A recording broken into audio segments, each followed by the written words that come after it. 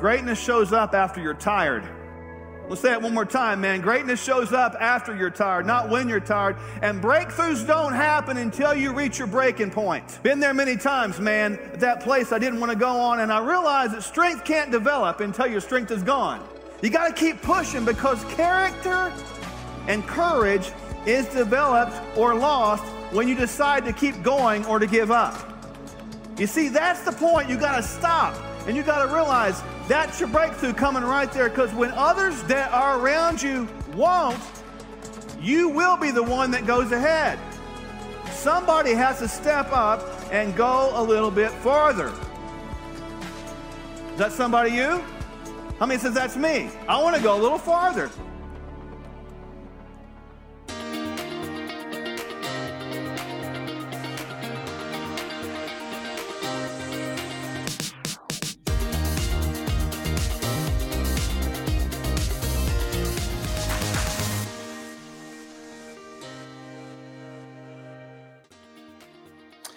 And welcome to our new show, Furthermore, where you'll find education, motivation, and inspiration. I'm Dr. Mark. And I'm Dr. Michelle, and we are here to push you and encourage you to go a little bit farther in all aspects of your life and do more and become more than you ever thought possible.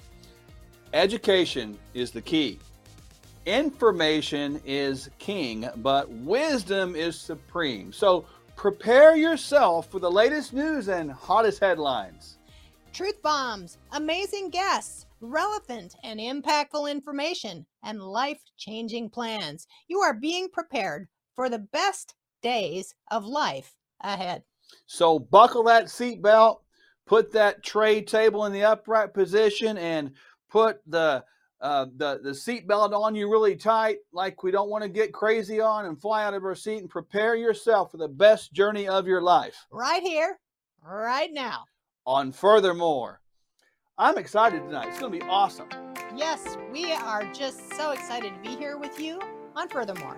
As you know, we talk about these 3 prisons, and we want to teach you how to get out of this thing called bondage. My goodness, too many people are in bondage these days. And oftentimes we don't even know we're in bondage. That's right. When we get in bondage, of course, we don't really understand and have hope.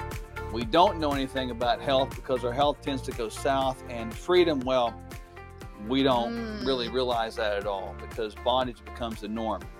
But when we talk about this thing tonight called depression, it can set in, really, folks, when bondage sets in. So when you've been in bondage for a long, long time, depression can become something you live in. So depression, in a sense, can actually become a bondage of sense, can it? Absolutely. It can become so rooted in your life that you don't even really know that it's there. So the question becomes, is what really is depression anyway? Well, it's multifactorial. Check out this video for a great description. Understanding our emotions can be complicated. Sometimes our emotions change positively and we feel joy, excitement, happiness, and pride. But other times our emotions change negatively, like when we feel stress, sadness, frustration, or guilt. These kinds of changes in our emotion happen to everyone. But when you have depression, negative emotions usually last for a longer period of time and start to affect your day-to-day life. Many people will start to experience these challenges during childhood and adolescence, but it can happen at any point in your life too. Depression can look differently for many people, but most will experience 3 main things: feeling irritable or easily frustrated, feeling sad, and just feeling meh or empty.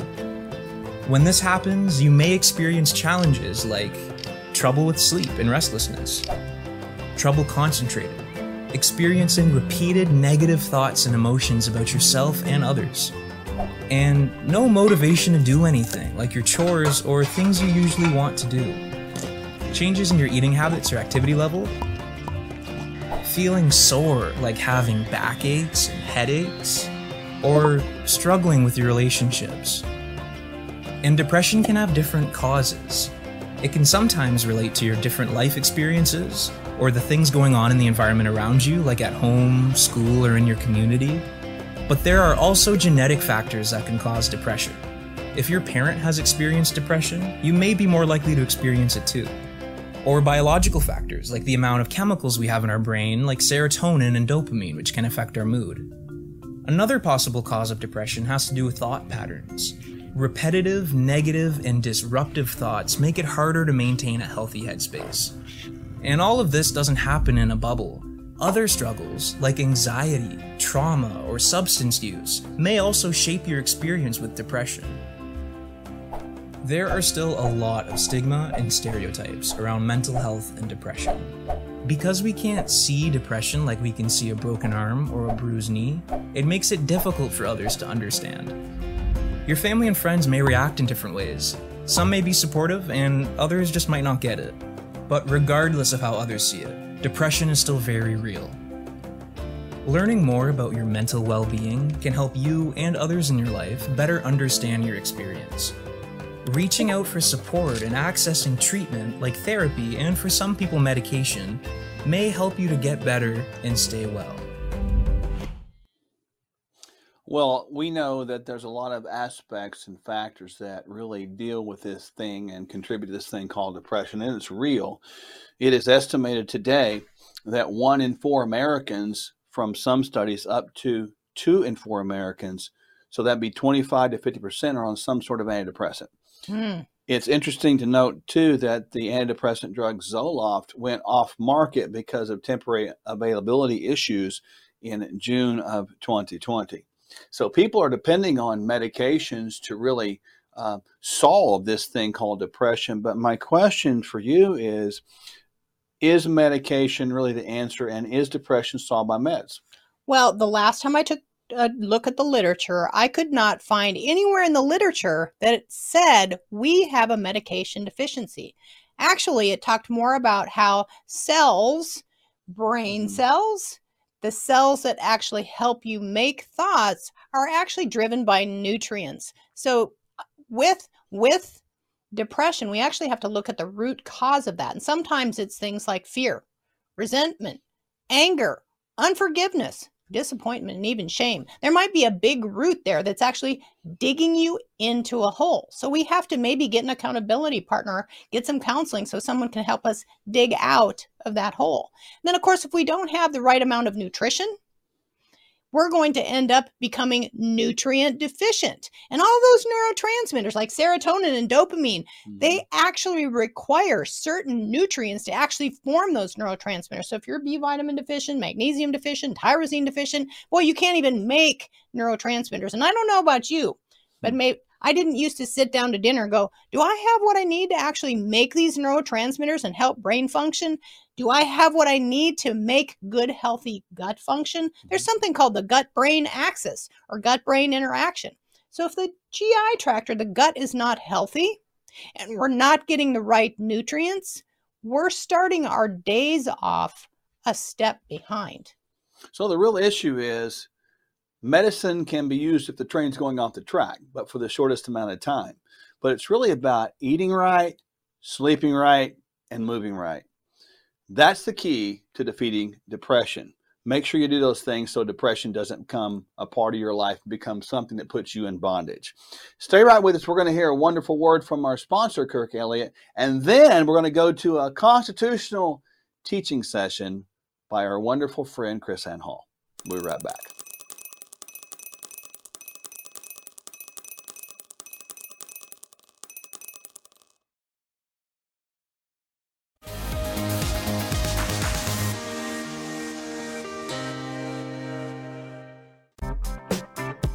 And when you navigate through these economies with people, here's what happens.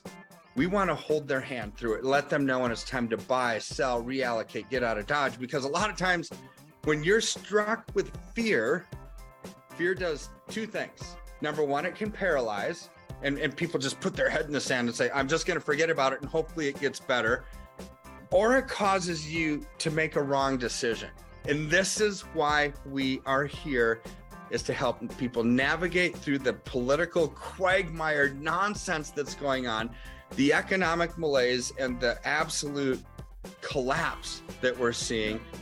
And when our freedoms are eroding, our political freedoms, our economic freedoms, our personal freedoms, our religious freedoms, our health freedoms. They're all tied together. But you know what doesn't need to erode with that? Our finances. KirkElliottPhD.com/Sherwood. It is so important that we maintain the ability to have freedom in the financial realms, isn't it? Absolutely. And oftentimes we get into that bondage or lack of financial wealth, and we don't even realize that we're going there. A lot of people don't talk about, we talk about financial freedom, but many times we don't talk about the condition that is governmental bondage, or the opposite condition, which is freedom from big government. And that's why we've developed a special relationship with our wonderful friend, KrisAnne Hall. We sat down with her recently, and she taught us so much, continues to teach us so much. So we're going to go to a teaching session right now from her that I think will be very beneficial and enlightening to us all. Check this out. The God who gave us life gave us liberty at the same time. That's why our Declaration of Independence says we hold these truths to be self-evident, that all men are created equal and endowed by their governor with certain inalienable rights. So if you're going to be in this, you got to be in it to the end. And the only way you can do that is if you are filled with the Spirit, filled with truth, and filled with courage. Well, we're back, and many of you already know this wonderful patriot and wonderful friend of our show here at Furthermore is KrisAnne Hall. Welcome back, KrisAnne. Thanks for being with us. Thank you so much. It's my pleasure to be here. Well, you have blown it up, literally, with our audience and our mind, et cetera, with the ability to understand the Constitution the way you do. We just credit you for that. So honored to have you on as just a regular part of our movement here, and people are starting to know who you are, and I'm super excited about that. And may your name be lifted up, but you're going to give God the credit, which I know that's pretty important to you.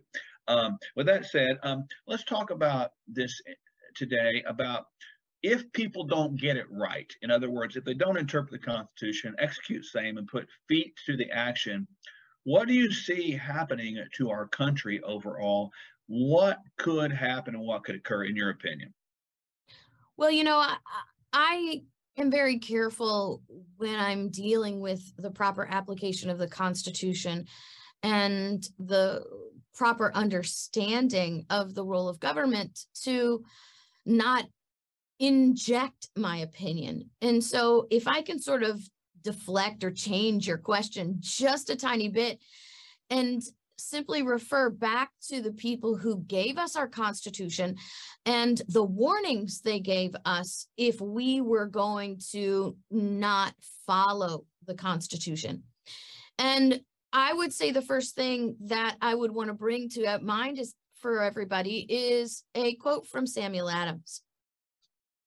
And he wrote, "No people will tamely surrender their liberties nor be easily subdued when knowledge is diffused and virtue is preserved." He said, on the contrary, when the people become universally ignorant and debauched in their manners, they will sink underneath their own weight without the aid of foreign invaders. So we can understand from that wisdom that really the most dangerous thing facing America today is the ignorance of the people regarding the proper role of government and the proper application of the Constitution. It is we ourselves who are the greatest threat, not invaders. And one could argue that, well, it's the government that's not following the Constitution. Well, that's a symptom of the problem. That is not actually the problem, because we are a constitutional republic. We are not a democracy, and we are not a kingdom. Because we are a constitutional republic, government is a reflection of its people. We are not a reflection of our government. And when government is acting outside its constitutional boundaries, when those in government are acting to usurp the rights of the people, it is not because of their assertion that we are in danger. It's because of the people's lack of knowledge to their limits and the lack of courage to stand against them. The knowledge part is really the beginning, because we have to recognize, as Samuel Adams said, we sink underneath our own weight. The last 150 years, the government has been growing exponentially. And that growth has really increased in the last, that rate of growth has actually increased beyond comprehension in the last 50 years. And so we have to recognize, number one, that we are, whether we intend to or not, we are the reason government is growing.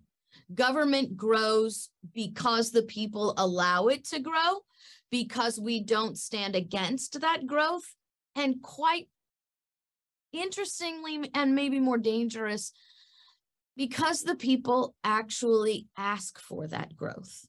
And that's where the whole knowledge thing has to come into play.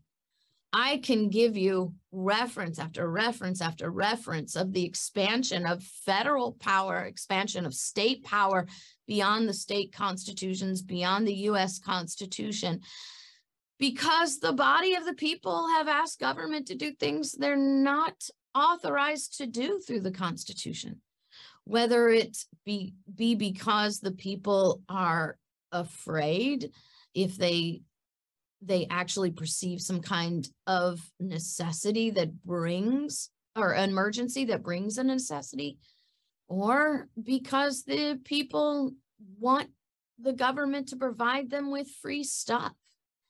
But these are the three mechanisms of government since the beginning of government. I think they call it the Hegelian dialectic. So government actually creates these situations so that people who are not educated on the proper role of government, not educated on the proper application of the Constitution, must then give into the cult of the expert. Experts, by the way, that are designated as experts by the very government. Those experts are advising the people to empower. And so we have now found ourselves in manufactured crises with the purpose of creating necessity that causes the people to cry out for security, to cry out for free provisions, to cry out for the expansion of government. So the greatest problem that we seek today, according to those who actually created our government, is the ignorance of the people on the power they have and the duty they have to limit government to its few and defined powers. That's just wow. Wow. I mean, and isn't it interesting? Did you hear carefully what she said, ladies and gentlemen? That government creates the situation for the necessity for the people to cry out so that the people will be helpless and seek help from the government. Isn't that interesting? Yes, creating helplessness. Yeah, and when you think about this, the necessity that they create for provision and protection is really where we become sheep. It's a bondage. It's totally bondage. And this is what's happening in these created situations, the emergencies that are. We're not saying that there's not some truth in that. We're saying that the created situation creates another opportunity for government to get bigger and become more controlling. But as you heard me say before in previous engagements, and I say again to you today, the key to understanding where we are is to learn the intent of the Constitution, to understand the authors of the Constitution's heart and frame of mind. That's what we call it, the framers. And one of those framers would be this guy named Samuel Adams. And you heard Chris Ann Hall quote this, and I think it bears saying one more time. Yes, Samuel Adams said, "For no people will tamely surrender their liberties, nor can they easily be subdued where knowledge is diffused and virtue preserved. On the contrary, when people are universally ignorant and debauched in their manners, they will sink under their own weight without the aid of foreign invaders.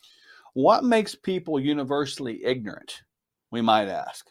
Does that mean we're born ignorant? No, we're born with knowledge at the touch of our fingertips, but we need to understand knowledge only becomes powerful when it's used correctly, and that would be wisdom. Other than that, knowledge becomes foolishness. So get knowledge, and like we said at the beginning, wisdom is supreme. Stay right with us. We'll be right back.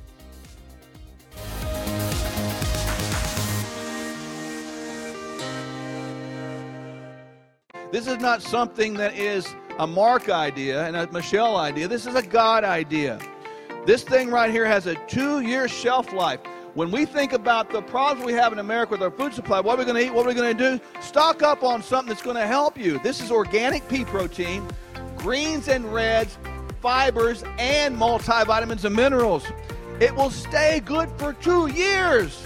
How many have wondered what you're going to eat if things go south? Kingdom Fuel right here.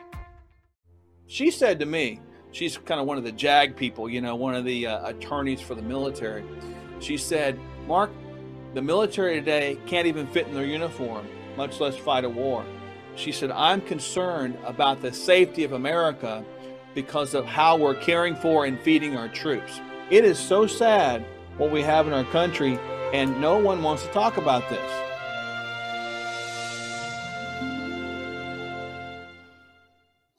When I see that flag, I think of the pride in America.